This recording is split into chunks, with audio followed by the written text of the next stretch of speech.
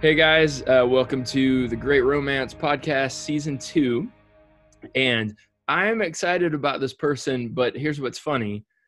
I've been told about this individual from a mutual friend, and I don't think I've even told you this. This is Blake NeeSmith, right? Yeah, that's I'm right. pronouncing it correctly. Got it. Mhm. Blake and I have a mutual friend in DJ Dangerfield who's been on the podcast from time. Nice.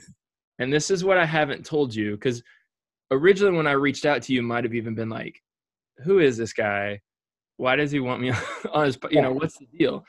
But every time that I would go play at DJ's church, every time, and I don't know what your relationship is exactly with him, but I would start to, I'm going to use the word vent Uh-huh. about the music industry.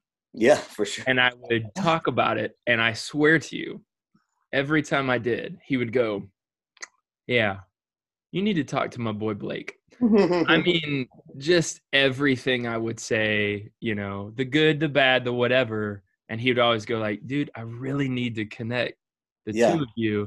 And so that's kind of where this came from. And not that I'm setting this up as, oh, so you guys are just going to get on here and complain about Christian music. That's not what I mean.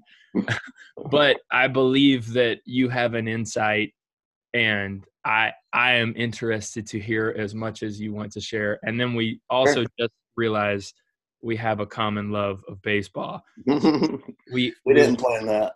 we will have to talk about that. So Blake was with the band Finding Favor. Yep. And so I've, done a little bit of online research, but when did you start the band?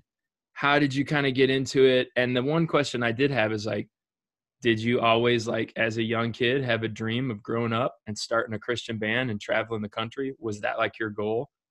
How did Yeah. it kind of start? Yeah. So thanks for having me on, first of all. Yeah, man. It's really cool. I've heard of you guys before, by the way. So Okay. yeah, DJ is awesome. That Oh, was such a one good of name. the funnest, Yeah, it was one of the funniest shows we ever played. And he probably heard me. I went through a season. We'll talk about that here in a minute. But anyways, long story short, I grew up in the church from an early age. I mean, that's all I remember. I probably cut my teeth on the pews. Right. And so, I started traveling around with my dad a little bit. He had like this gospel band. They had like live music. It wasn't like the quartet style.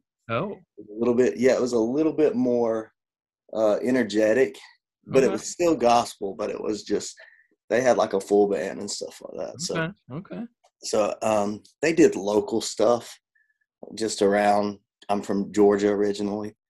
And so we did local stuff like weekend stuff. He had a full-time job. And, I'd go with him all the time, man. And I remember a young kid just really being into the music. Yeah. And, just what I was around. Right. I guess probably by the time I hit 12 years old, I started really like listening to certain songs and wondering why I like those songs, and just all kind of stuff, and just kind of digging into it a little bit more, if you will. Right. And my parents they said I'd be in the bathtub or something when I was a kid, just like singing or something like that, and they were like, "Oh, he's terrible. He'll never be a singer or anything like that." And so I guess I hit puberty or something and my voice changed. Because around that time, 13, 14, man, I think it was the first time I ever got up in church and sang a song by myself. And it was like this immediate, like I grew up playing sports and all that stuff. And I made the all-star team and things like that in baseball. But it was always just like, good job, man. But this was something like when I remember it was pretty immediate when I got on stage and I started singing. People would come up to me and just be like, "Whoa, that's different." And it just felt like it came natural as well, which it probably did in some form or fashion. But I started doing that more and more, and we had these little church. Our denomination had this summer camp church talent contest. Okay. And what denomination did you grow up like? It was Pentecostal. It was Church Okay. of God, Right. and I entered that a few times and like got runner up every time. And so, I mean, there was a lot of people in it. So I was like, okay, this is cool. And then my dad transitioned. My mom, she could sing. My sister could sing. I have a sister. She's 2 years younger than me. We transitioned, and he got out of that band, and we started singing together. Okay. So we started kind of doing the local thing where we were traveling around, you know, on the weekends. And I just got a lot of fights under my belt, if you will, with that. Yeah. And I guess it was probably 18 years old, maybe 19. The first Casting Crowns record came out. All right.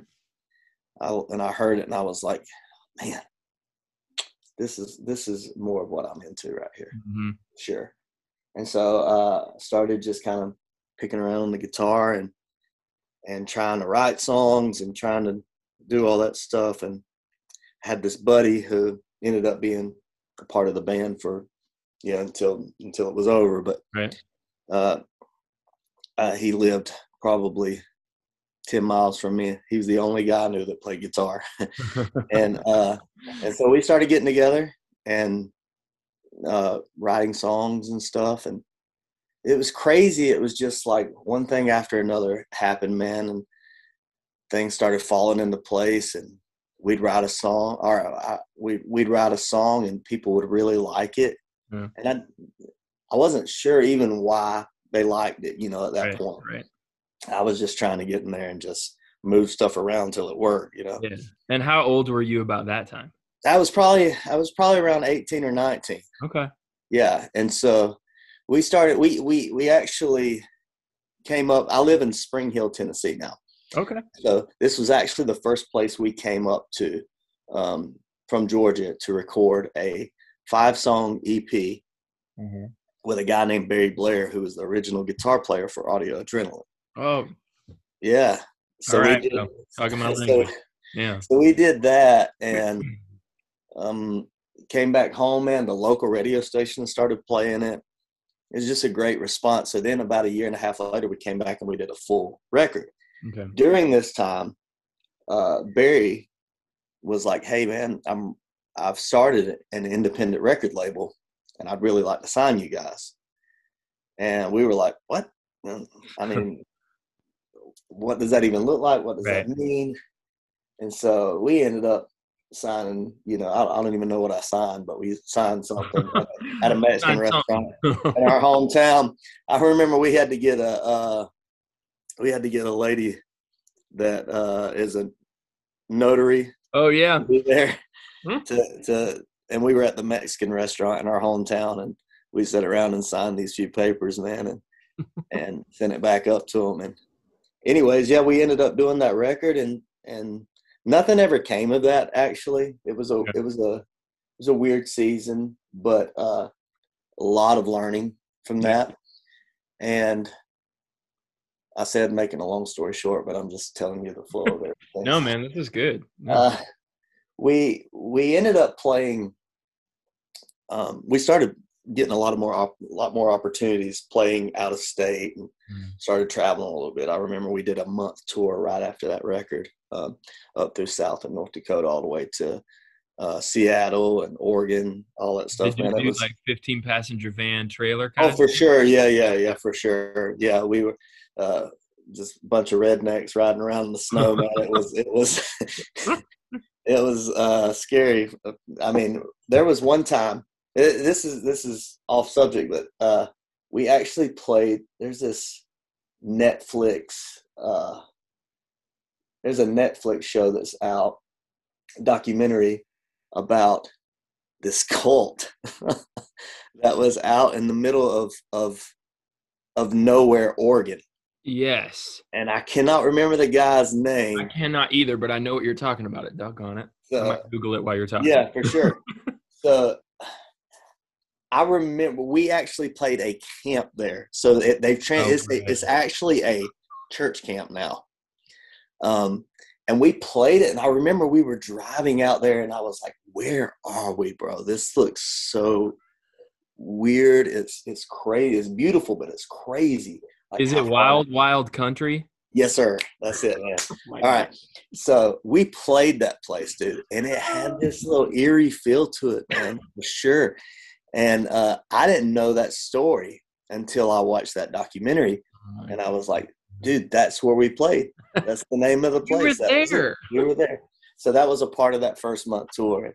We actually, there was like this mountainside that you had to drive. You had to drive on to get around to this place. And our brakes actually went out on us going down this mountain, dude. And we had to kind of swerve the van into the side of the mountain to slow it down. So, yeah, a lot of crazy stuff, man. These are the parts, though, that people don't think about. Nah, yeah, nobody's ever heard that stuff. And that's why I wanted you to talk, and I don't mean to cut you off, but just No, to you're good. say, and I don't know if you were the same way I was. I remember when we first got started, I just remember walking by main stage and going, if you're on main stage, that means you've made it. And that's where I want to be. So all I got to do is I got to get on that main stage, and then the money and all the stuff takes care of itself.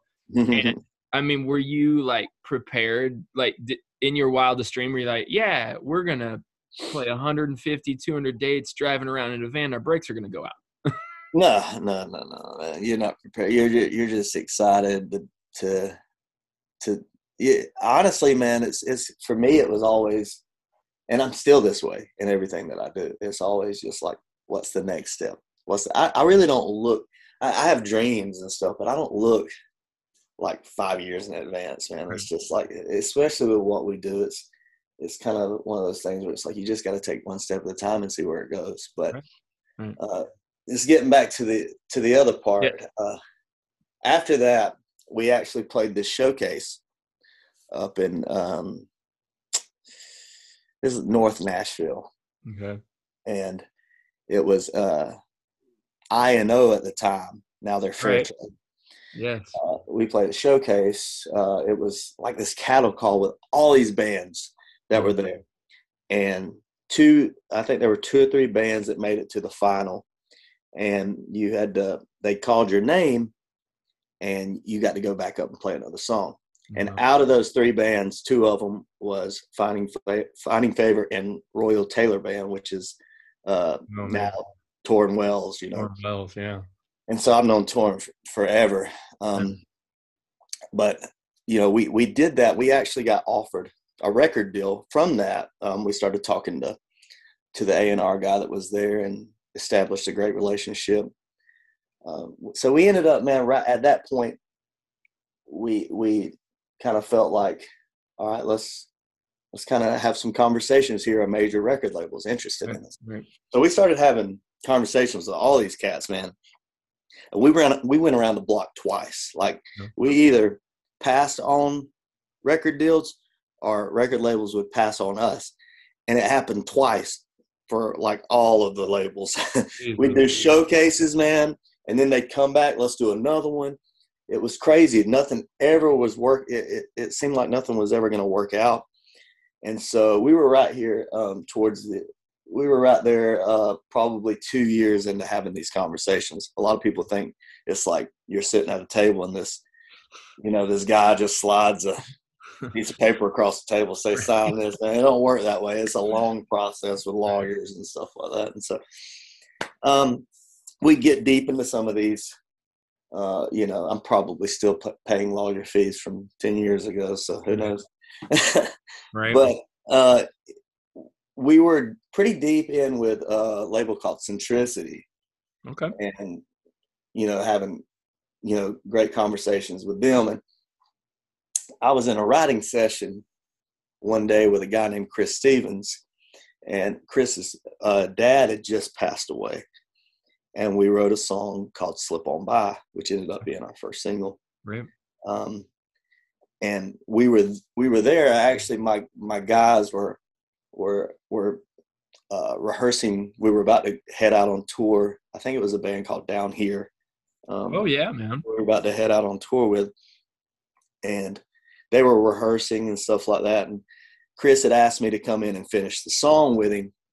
And so we were writing, and he was like, hey man, I got to get another write coming in about 12:30. So we got until 9 to 12:30 to work on this. I was like, cool. So we were deep into it. We lost track of time. All of a sudden the door cracks open. Toby Mac walks in. I'm like, okay. Yeah, tell me. All right. Toby Mac. And so he, he's like, hey, I'm Toby. I was like, I'm Blake, He's like, what are you guys up to? Like, just writing a song, man. He's like, oh, you're a songwriter? I was like, yeah, I mean, try to be, I also sing for a band. He was like, what band? I was like, band called Finding Favor. He's like, I've never heard of them. Thanks, Toby. Yeah. And what band were you with again, Toby? I'm not familiar with the yeah, exactly. CD rap. Yeah, what is that? White guy rapping? That's fine. Yeah. And so so Chris was like, hey, let me play you this. And I was like, oh, no. And so I'm sitting on the couch, like in the back of the studio room. Toby's in between Chris, and Chris is sitting at the desk, And oh my gosh, dude. So he mashes space bar. The song starts playing. Toby's just looking at the screen the whole time. I can't see anything. I'm behind him. I'm like, he has to hate this. It's so different than anything that he does. Song finishes, true story. He tells the same story. I've heard him tell it to people as well. As soon as the song finished, he turned around, he looked at me. He's like, I want to sign you to a record deal, bro. And that quick, it was the whole slide the paper across the table thing. Well, because I knew you guys were with Goatee, and I was like, how did you for sure. Yeah, it was and I don't think he's ever done that before, and at that point I don't know if he's done it since, but man. And he goes back to say now it was all about the songwriting for him. That song made him feel something, right? And we met with Goatee the next morning, bro. He was dead serious. He was there, everything. And so he was like, dude, I want to take you guys on tour with me. I want to do all this stuff, which we ended up doing, but it was a great decision. I'm glad we did it. I learned so much and built so many great relationships. Now, fast forward, probably, I don't know. I think we were, up until about 2 years ago, we were the longest standing band on Goatee at that point. Mm-hmm. I think we ended up starting talking to them around 2009, 10. Okay. And then, it's 2021. And I think our last tour was probably 2 years ago, maybe 18 or 17. So maybe 3 years ago now. I don't remember last year. So yeah, it's hard to remember what day it is in this world that we live in. Last year was crazy. So anyways, so we fast forward around 2017 or 18. I can't remember right off the top of my head, but probably around 2016. I'll say this, around 2016. Man, I just started going back to what we were talking about earlier. I just started kind of getting jaded, man. Mm-hmm. And it wasn't anything to do with the success that we were having on radio or anything like that. But there was a part of me that felt like I was supposed to have all the answers. And people expected me to have all the answers. Right. And it ate me alive. It really did. And just every time we'd have to go back and do any type of signing lines or autographs or anything like that, man, and somebody would come up to me and ask me, what am I supposed to do about this? Or do you, can you pray for me over this? Which I don't mind the praying. I love praying for people and stuff like that. But it was more like they wanted advice and stuff that I was struggling with things in my life. I was like, I'm trying to, I'm trying to answer some of these questions that I've got, Right. And, it became one of these things that started just chipping away at me, man. And I had so many great people around me that continued to guide me through that. But and there's more to it than just that. I mean, you're traveling all the time. You're away from your family. There's just things that just, you go play certain shows when people have their fingers in their ears the whole time. They're just there to support their church, but they absolutely do not like what you're doing. Right. And that was always rough for me because I felt like we were sacrificing. We were really trying to play songs that ministered to people, and certain people, just because they didn't like the style of music that we did, would turn their heads the other way, and that hurt. And so, you're a human being, dude. I think, for sure. Something that people forget about, just even as you're talking about this, even playing that song for Toby Mac, mm-hmm. I think some people might look at that and be like, well, yeah, man, like that was an opportunity. And it's this thing. Yeah. But writing a song is taking a piece of yourself, putting it out there for people. And so even though, because of experience and what you're told, that, well, look, man, like everybody doesn't like everything and blah, blah, blah. Like, even though that still doesn't mean that you're not a human being who, if Toby would have turned around and been like, that's hot garbage. Yeah. Do you know what I mean? It doesn't mean that you wouldn't have been like, well, crap. Well, maybe I'm not good. Or if Toby Mac doesn't think it's good, blah, blah, blah. And I think sometimes what you said about people coming up and asking for advice and prayer and things, I know they don't mean anything, but I'm with you in the fact of just going like, I'm on the same journey you're on, mm-hmm. trying to figure out life. Yeah. And so I have some of the same issues. Like if sometimes somebody, I'm sure, asks you something, you might have wanted to go, well, hey, what do you think about that? Because I'm actually going through the same thing. Mm-hmm. And I think sometimes it's easy for us to go, well, they signed a record deal. They went on tour. He's friends with Toby Mac. Everything's got to be great. And then almost like if you say, hey, it's not great, people look at you like, what do you mean? How dare you feel that way? Sorry, I just jumped in and it's just like people are like, I'm trying to get where you are and you ain't happy, Right. And it was just, I mean, like I said, for me, it wasn't about, I think obviously I took certain things for granted. I think most people do when they, just part of life, they take certain things for granted. But, I knew that what we were doing was special, but it just, I don't know. It's still hard to really explain and to even get really deep into. It just, it felt at times that, it was just a real struggle.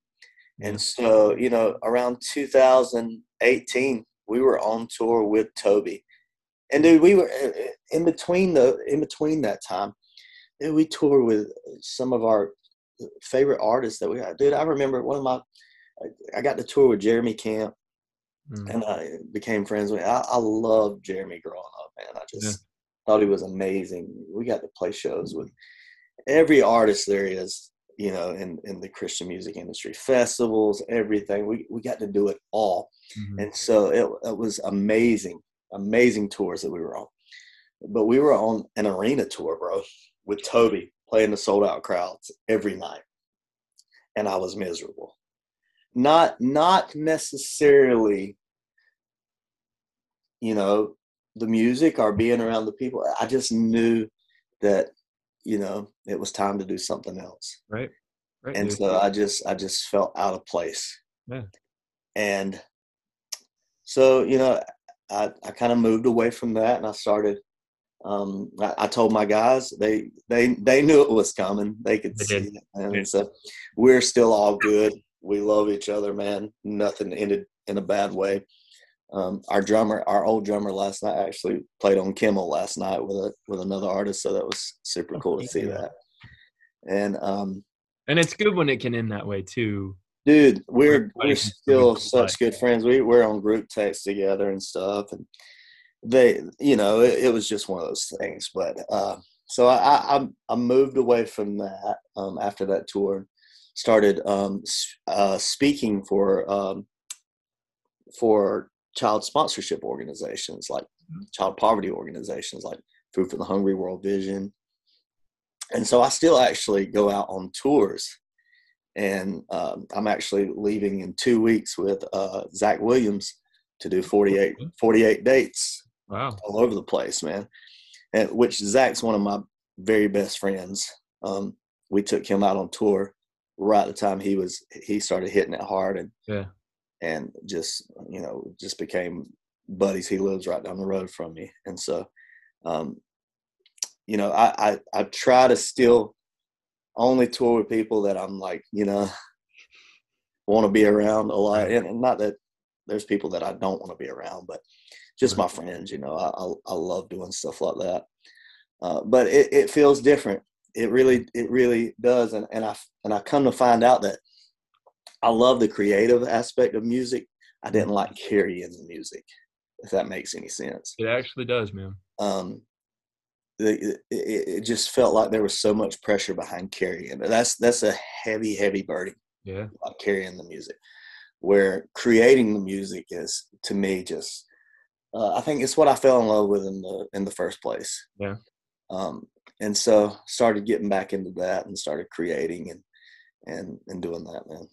Dude, that's amazing. I had a guy one time at a camp. He was a speaker by this time, but he had been playing for somebody, and I can't remember who it was, but he'd had more success than we had, and we were probably like 5 years into it. And I said, hey, what's, you know, being like everybody else, what's the one piece of advice you have? And he said, when it stops being fun, it's time to stop. Mm-hmm. And I remember looking at him, because again, I'm only like 5 years in, and I go, well, like, wait a minute, man. Like, what if God's called you to do that? You know, I started saying all these things, and he goes, when it stops being fun, it's time to do something else. And so literally, as you're talking about that, I get it, man, you know, and we've never, I don't think we've had the success with the Great Romance that you guys have had.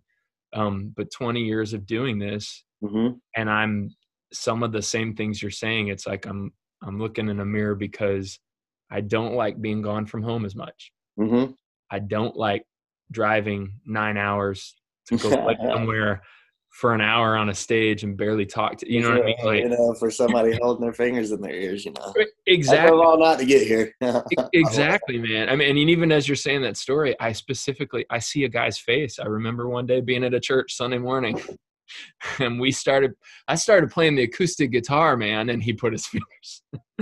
And so I think that the fact that you could share that, to me, is such a big deal, of like people who listened to this podcast and people who come up and ask all the time, you know, I want to play music. I want to do this for a living. What do I do? And I think what you're saying is, you better be true to yourself. And as you walk along the journey, if stuff starts changing, you might have to adapt, and like, that's okay. Yeah. You know, and I mean, like, that sounds like that's what you have done. And maybe that's why DJ used to say that all the time, because he would, you know, kind of say stuff and be like, yeah, maybe so, man. Maybe you talk to Blake. Yeah, I think for me, it was just like, you know, I definitely found peace that I didn't have before when I was doing that. And not that any of it was mistakes or anything like that. There's just seasons, man. Yeah. And, you know, things lead you to other things, you know. One road leads you to another road. That's just the way it goes. And, you know, so, you know, after that, I knew that songwriting was the thing, because the first song I ever co-wrote was with Toby, is I Just Need You. Okay. And that was one of the biggest songs of his career. And I was like, maybe I should try this for a little bit.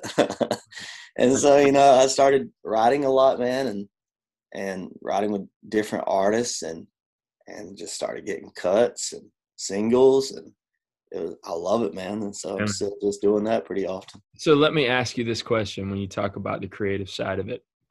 So, you know, what is it about that you do enjoy more? Like, are you the guy who, like, you love a co-write session where it's two guys locked in a room writing?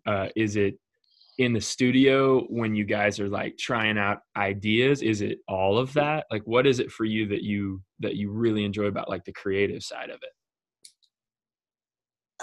Probably all of the above. Okay. Um, I definitely like trying different sounds and different things, and just seeing where you can go. I love playing. I love wordplay. Um, Mhm.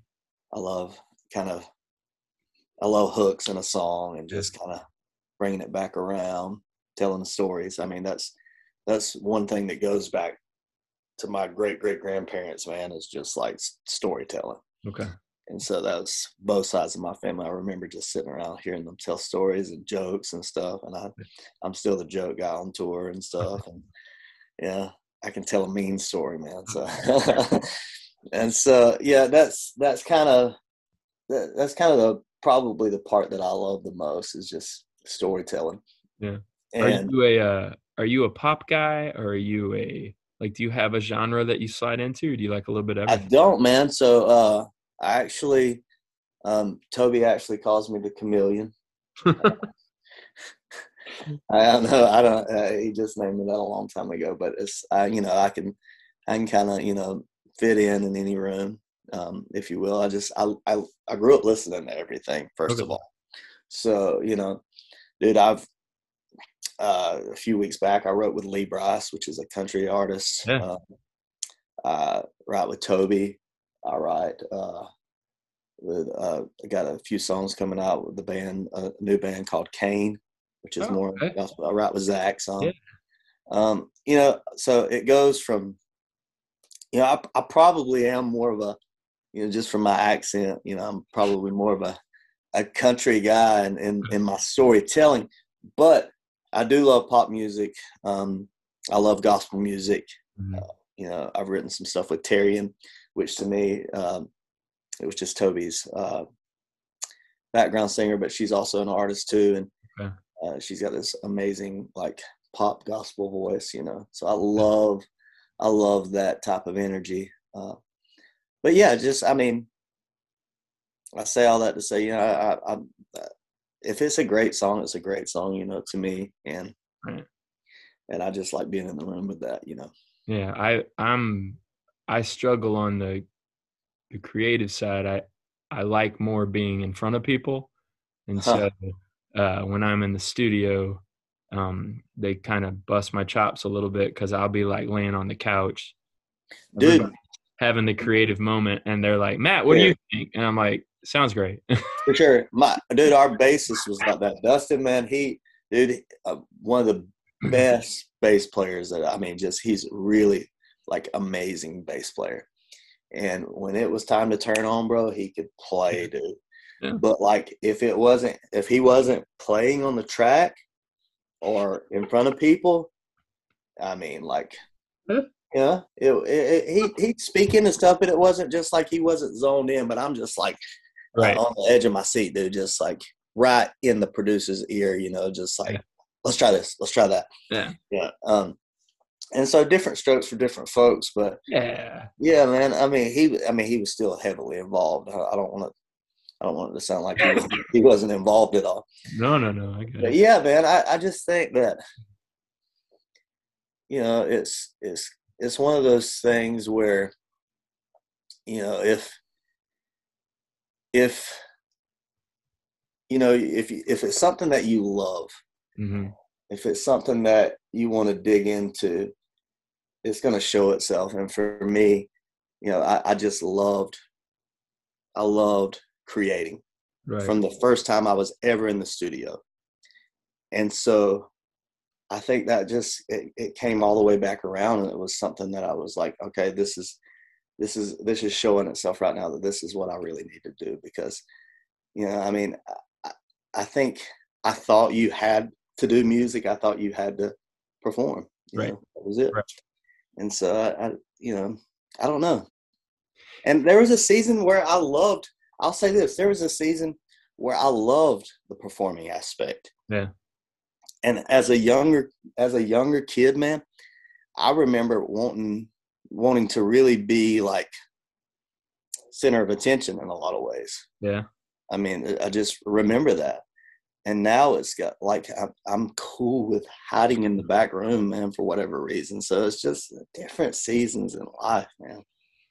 I know what you mean. I was having that conversation because there was a time where, I mean, people worried about me to the point where they're like, I think if you couldn't play music with the band, I would be worried about, I don't say this lightly, but people would be like, I'd be worried that you would do harm to yourself, because it's like that's the most important thing to you. And what you said about seasons is, I remember that. Yeah. And now I kind of look back and I'm like, why did I feel that? Because that's the way I Yeah. felt then, man. And now I'm like, I've started doing this podcast thing and like getting to talk to people like you Hmm. and hear people's stories is like right now it's the greatest thing on the planet. I love doing it so much. And I like just hearing how different everybody is and Hmm. process and all this stuff. And so just to agree with you, recognizing that it's just about seasons, and Hmm. and that's okay. Do you wife, kids, family? Yeah. So been married since 2007. Mm-hmm. Um, and we have a 7-year-old girl and a 3.5-year-old boy, and they are polar opposites. Right. Yeah, my little girl, man, she's just like, she's so outgoing. She is the center of attention, Yeah. and my little boy's so shy. But at home, my little girl's really chill. She's easy, and my son is a just It just dude. He just destroys our house. There's no child oh my god. that makes more of a mess than he does. It's just like, and he's just so. I mean, he requires so much. Yeah. So it's definitely a crazy season right now. Well, and did that start to change some things of like just thinking about, I wonder what the family's doing at home and I'm not there? Yeah, but that's always that's been a something that I guess it's probably been something that we've always dealt with in a healthy way. Good. Um, That's cool, man. for sure. Yeah, I mean, and that's why I still tour. Right. Uh, you know, um, my wife actually, she probably loves every once in a while getting a break from me. and I so, I can relate to that. I understand and so, that. she likes her alone time too. And I mean, dude, is everybody needs space sometimes, so it's good to have that every once in a while. Yeah. Be in each other's grills all the time. Right. I just remember my wife saying to me one time, she was like, just like when you're home, can you be home? For sure. Yeah, You know what I mean? I've heard that a million times. Right. And it sounds so simple, but it's like, don't be thinking about the show that you got to get ready for in a week and a half. Yeah, We're on vacation in Disney World. yeah, I would for be like, sure. it's a valid point. Yeah, yeah. That, I mean, for me, the thing that we struggled with the most was I'd be on the road and everybody would just cater to you. It was Mhm. always just, here's after show food, here's snacks, here's your lunch, your dinner, here's some waters, here's your, can we take you somewhere? Can we do Right. this for you? And it's a weird transition. You have to come home and you just have to turn into somebody totally different than who you were on the road. And Right. it's not like people really want to cater to you on the road. They're trying to, be good hosts. Right. And so you come home and use it. I mean, like, you got to get out of that mindset. So I struggled with that a lot early on, Yeah. just, not coming home and really helping her clean the house and stuff like that. Yeah. I'd just be tired and Yeah. and I would, try to preserve all my energy for the road in a lot of ways. Yeah. I remember hearing somebody one time, they were talking about an artist and they're like, I think they just referenced Chris Tomlin and they're like, so imagine if you are Chris Tomlin and imagine that you're told every day for so long that you're awesome. Mm-hmm. Isn't there a point, because back to we are humans again, isn't there a point that which you maybe start to believe that and you start to look in the mirror a little bit and go, I, I am kind of a big deal. People know me. I have many leather bound books. You know what I mean? It's that back to being a human again. Yeah. And that's why I remember one time DJ was at a men's retreat speaking, and he said, so pride is the root of every sin we have. Mm-hmm. And I remember listening to him say it, and I go, well, maybe like not every sin, like I'm sure it's a lot. And I started like going down like different sins and stuff. I go, oh yeah, because the only reason I did that was because I was being selfish. Mm-hmm. I only worried about myself. Mm-hmm. And so I think that's hard on a lot of like just Christian artists. I don't think it makes Christian artists jerks. Yeah. I just think if everybody keeps telling you how wonderful you are, yeah, what's to stop you from going, I kind of am. Yeah. Or yeah, you just become, disconnected from reality in a lot of ways. And that's it. I mean, I think about how lonely like Justin Bieber must feel sometimes. Right. Yeah. It's like, right. I don't wish that on my worst enemy, dude. Like some people, you want something so bad and you finally get it and you're like, this is not what I thought it would be. Mm-hmm. And I'm not saying that he's not grateful for where he is, right. Or, any artist, I was grateful for where we were, but there were definitely times where, I was really disconnected from reality, that people actually were out in the crowd dealing with cancer or, yes. About to get a divorce. Right. Yeah. I just saw faces eventually. And when I got to that point, I was miserable. Yeah. Yeah. I was really miserable, and I wanted to. I didn't want to. I felt like there was probably space for someone else that didn't just see faces anymore. And that's heavy, dude. Yeah. And so for me, I wanted to make sure that space was available and that we weren't just playing music, Right. And not, I'm not at that place anymore, by the way. I definitely see faces now, or see more than just faces now. And, it's really cool to be in that position, and really cool to smell the roses again, if you will. Right. Right. Well, it's like you said, the seasons, and you had to walk through that for a reason. Mm-hmm. Now you're on the other side of it, and you can pass on, I think, this kind of information to other people. I became a youth pastor 3 years ago. And, I mean, you want to talk about the last thing on the planet I ever wanted to do, to be honest. I was like, well, no, I want to sing to him. I don't want to hang out with him. Yeah. Yeah. And that's just where I was at. And, long story short, I prayed about it, and God was pretty clear with me about that's what he wanted me to do. But when you talked about seeing faces, that's kind of what started to change for me, of just going like, there's these 25 kids that I know, and I walk through life with them.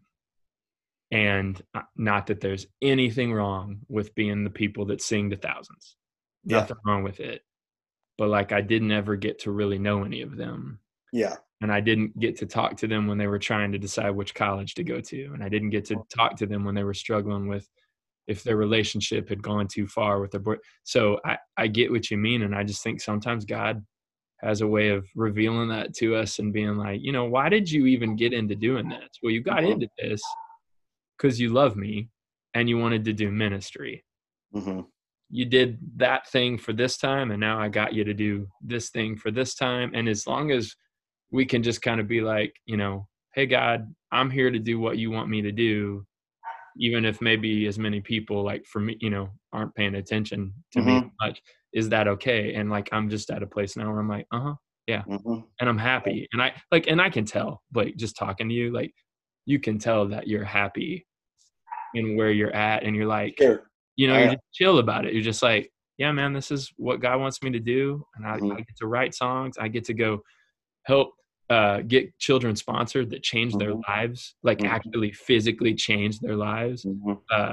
Yeah, man, this has been cool. So I'm going to bring it back. It's a little more lighthearted. Okay. I hope that's okay. Yeah. So I saw the shirt, had no plans on talking about this.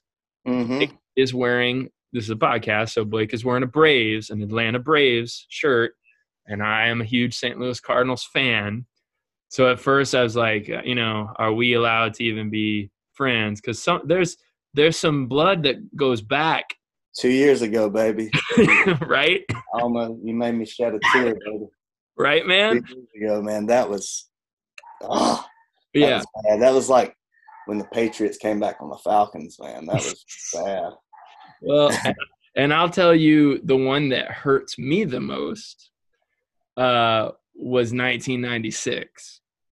Mm-hmm. And I was a freshman, sophomore in college, and Yeah. that was Tony La Russa had just become our manager. Oh, yeah.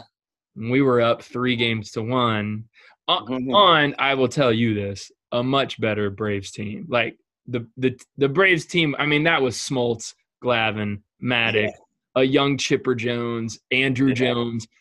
You guys just were the better team. And somehow the Cardinals were up 3-1. Yeah. And I was going to college in Indiana, and I just remember being like, we're going to the World Series, man. Like, and we had been, 1987. We hadn't been. And the Braves, not only did the Braves come back, but proceeded, to whoop the tar. It was like 14-2 one game. The final game, you're like, Game 7, we'll come back 15-6. That's what you guys did to us 2 years ago, man. Y'all scored 10 runs in the first inning. I was like, I was so excited, man. My popcorn ready, bro. I was watching the game, and then I just felt like throwing up like 10 minutes into it. So I was like, So have you been a Braves fan all your life? Oh yeah, dude. Okay. Yeah. First team for sure.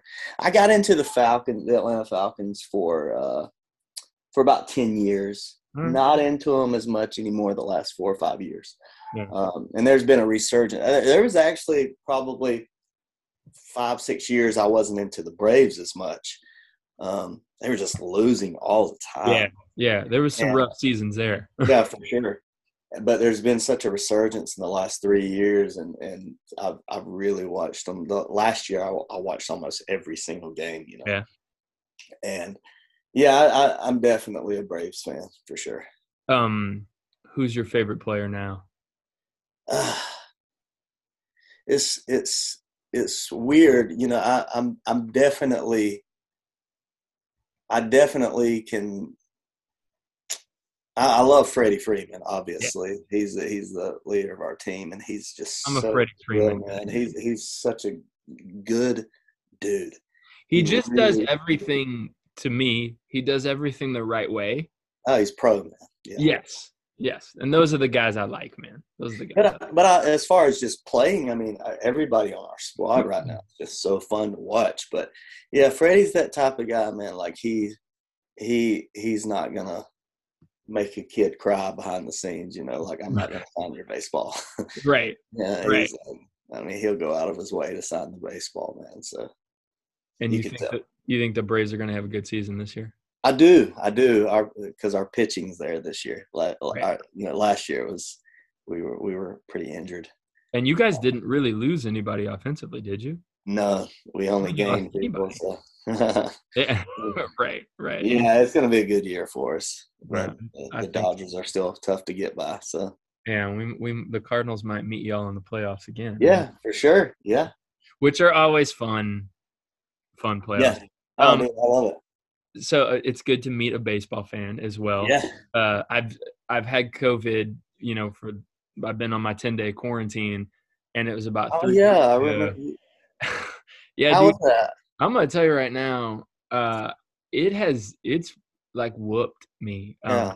I had heard stories, and I know it's different for everybody, Mm-hmm. but for like 6 to 7 days, I would walk to the bathroom and walk back and go, I think I need a nap. Yeah. It's the energy thing for me has been the worst of it. And day 10 was yesterday for me, quarantine over. And so I'm finally able to get out. Still, masking up and stuff, but I'm just not getting my energy back. And I, of course, have a D now to play this weekend. So timing is what it is. My wife's not doing great. She's still the cough. She can't get over it. And she's a children's minister at our church. So both of us are, trying to do that stuff from a distance. But I started finding going down the YouTube rabbit holes, and I came across all these MLB documentaries. And one night, man, I was up till like 2 a.m. I watched one on the Nasty Boys from the '90s Reds, the old Montreal Expos, and I started watching I watched the whole thing on Mike Trout, and just again Oh another, yeah. So anyway, I know we can talk baseball all the time, but I know with songwriting, the other thing that you're doing is I know you're a fitness guy, and I Yeah. wanted to see if you wanted to talk anything about what you're doing with that, just so people. Yeah, sure. So I mean, when is this podcast actually going to release? Okay, so I drop it this Monday. This coming. Okay. All right. So if you want to like not say things or I don't mind. I don't mind saying it because it's going to happen here in the next few weeks. okay. So we're actually I used to own a gym back in Georgia. Okay. I went to school for fitness and exercise. My wife went to school. She got her bachelor's degree in nutrition, which she never really fell in love with that. She's actually going back to school right now, getting her master's in history. Okay.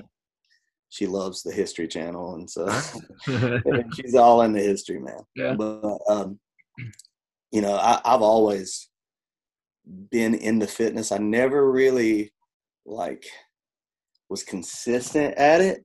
Yeah. Up until when lockdown happened last year, COVID, I was like, you know what, I got to do something. So, man, I started working out like crazy, man. Just really started working on my diet and everything. I'm coming around now to almost a year into it, but I started working out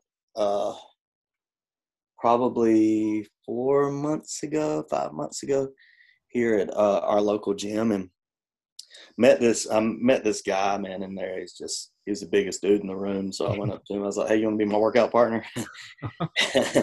And dude, such an awesome guy. I fell in love with him immediately, and he started really, really helping me out. And I saw my body started like transforming pretty quick, and his knowledge and everything was just so cool. Dude, you look pretty jacked. To be honest with you, like I've seen your forearms move up to the screen. I'm like, okay, maybe it's time for me to get back in the gym. Dude, I've been working hard, man. Like okay.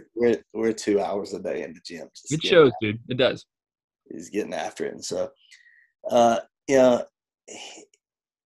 we were working out, man, and like we couldn't. Honestly, we got our workouts would get interrupted pretty often from people coming up to him and asking him questions, just advice and everything. Just not because he's the best looking guy in the gym or he's got he is a big dude, but his knowledge, man, is just incredible. Yeah. And his name's Seth, by the way, and he's about 44 years old, a little older than me. Right. And so I was just like, man, we need to maybe do something with this. I used to own a gym back in Georgia, man. I kind of always been into fitness. I've always wanted to do something with it. And so we're actually, in the next few weeks, we've been actually building an app with a marketing team out of Kentucky. Wow. And they came alongside of us, and it's going to be it's super cool. The name of our business is Iron Animal Fitness, and we're building virtual workout programs, all based on around different animal attributes. And so the first one we're coming out with is going to be called the Lion, and it's 12-week programs of just we're going in like at midnight, 2:00 in the morning to the gyms, man, and recording instructional videos and stuff like that. And it's going to be timed out and everything. I mean, it's really cool. It is really built around like lifting weights and stuff. It's not like, P90X or all right, not like CrossFit or that. I got you. Yeah, no, it's really built around lifting weights and stuff, and it's kind of in that niche. But it really is super fun to see people respond to it and have people actually want to come alongside of us. And we knew we wanted to do something online, but we never thought somebody would come alongside and say, we want to help you build an app and everything. Yeah, and so actually have the first draft. I don't know if you can see this, but it's right here. Oh, geez. So that's our first draft So of you're already. the actual. There it is. Oh man, So yeah, man, it's gonna be that's super pretty cool. sweet, dude. Yeah, it's got all kind of stuff in it, man. It's got your calorie counter, your macros. It's got just a forum in there. Your workout programs are going to be in there. We're going to be releasing workout programs pretty often, and it's fun, man. It's exciting. If I'm kind of in the place where it's like, if something happens with it, cool. If Right. not, I love it, and so Right. it's some people are going to use it. It's going to be fun, and so Yeah. it's Well, I just a mean, part of it. especially in this day and age, that's right in people's wheelhouse, I would think. Yeah, it's a lot cheaper. The way we're doing it too is you can hire a personal trainer, which I have my certification in that as well. I got that during COVID as well. Yeah. Our quarantine, I should say. And you can hire a personal trainer for $75 an hour. Right. Right. Well, And learn a little bit, or you can do some of these online programs and learn a lot with like heavy instructional videos. So I think things are kind of moving that way a little bit more. Technology, will swing things, so. sometimes I mean, even the fact that, back in the day, I wouldn't be able to do this. I mean, we're literally Oh, talking dude. on the internet and recording Yeah. stuff and then like posting it somewhere where other people can listen to conversation. I don't know. I know I'm showing my age in that. No, I was watching TV the other night and there was something, it was like a late 80s Disney video. yeah. And I was like, man, remember when like people couldn't get a hold of you 24/7? Yeah. And Dude, the thing that we used to ride in the van and have these, crazy conversations. Obviously, you guys have done that too. Like, man, how can you take a picture on your phone and it float through the air across the country and be on somebody else's phone in a millisecond? right, I was like, how does that happen? right, right. And they're like, well, it bounces off the. I was like, yeah, but how does that happen? Right, I get what you're saying, but how? I used to watch the Jetsons, man, and I remember Leroy had a watch that he watched cartoons on in class, Oh and I yeah, was like, can you imagine if whenever you wanted to watch TV, you could have it in your hand and watch yeah, TV? yeah. And now it's like that's nothing. Yeah, it's insane. Like if this world was, if it was up to me Mm-hmm. to provide the technology that this world needs, we'd still be riding on, freaking like bricks and stuff and stones. And I mean, it's Right. in trouble, bro, because I don't understand how any of it No, works really. I don't either, and I know how to use it, but I don't understand how. right, and it amazes me like the young kids who like, I remember looking at my dad when he would ask me to record a show for him on our VCR, and I remember mocking him. And now, like I'm using Instagram and they're like, "Hey, well, you can stream that live just like you can Facebook." I'm like, "Oh, how do you do that?" I'm like, "Oh, I'm my dad." My bad now. Oh, dude. I mean, I'm there, bro. Like we, I remember just being like, those old people are so weird.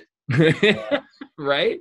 And now I'm like the guy that's like, slow down, you're driving too fast in my neighborhood.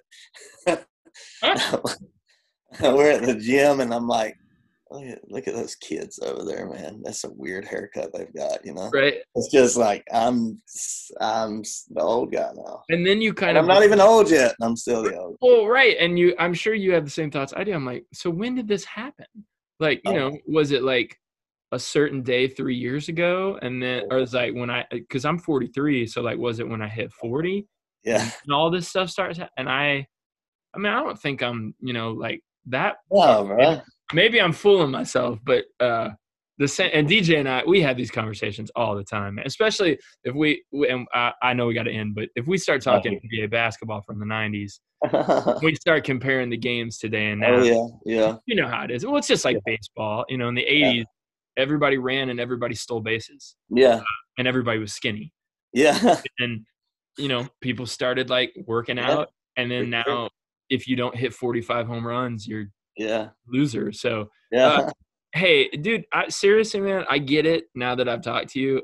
It now immediately makes sense why DJ was like, you need to talk to me, man. Like, it makes total sense. I think you are a genuine human being, a genuinely good guy. And just that whole conversation at the beginning about walking through that season, I think people are going to really enjoy this. And so, like, thank you for taking the time, man, to do this. Blake NeeSmith, check out Iron Animal Fitness. Yeah. Download that app. And if you're listening to the radio, you probably heard a song that he co-wrote on. And when I get to Nashville, hopefully in April, man, man, I might just give you a holler and do lunch or something, because it's a good dude. So thank you so much, man, for doing this, being on the show today. This is the Great Romance Podcast. Thank you.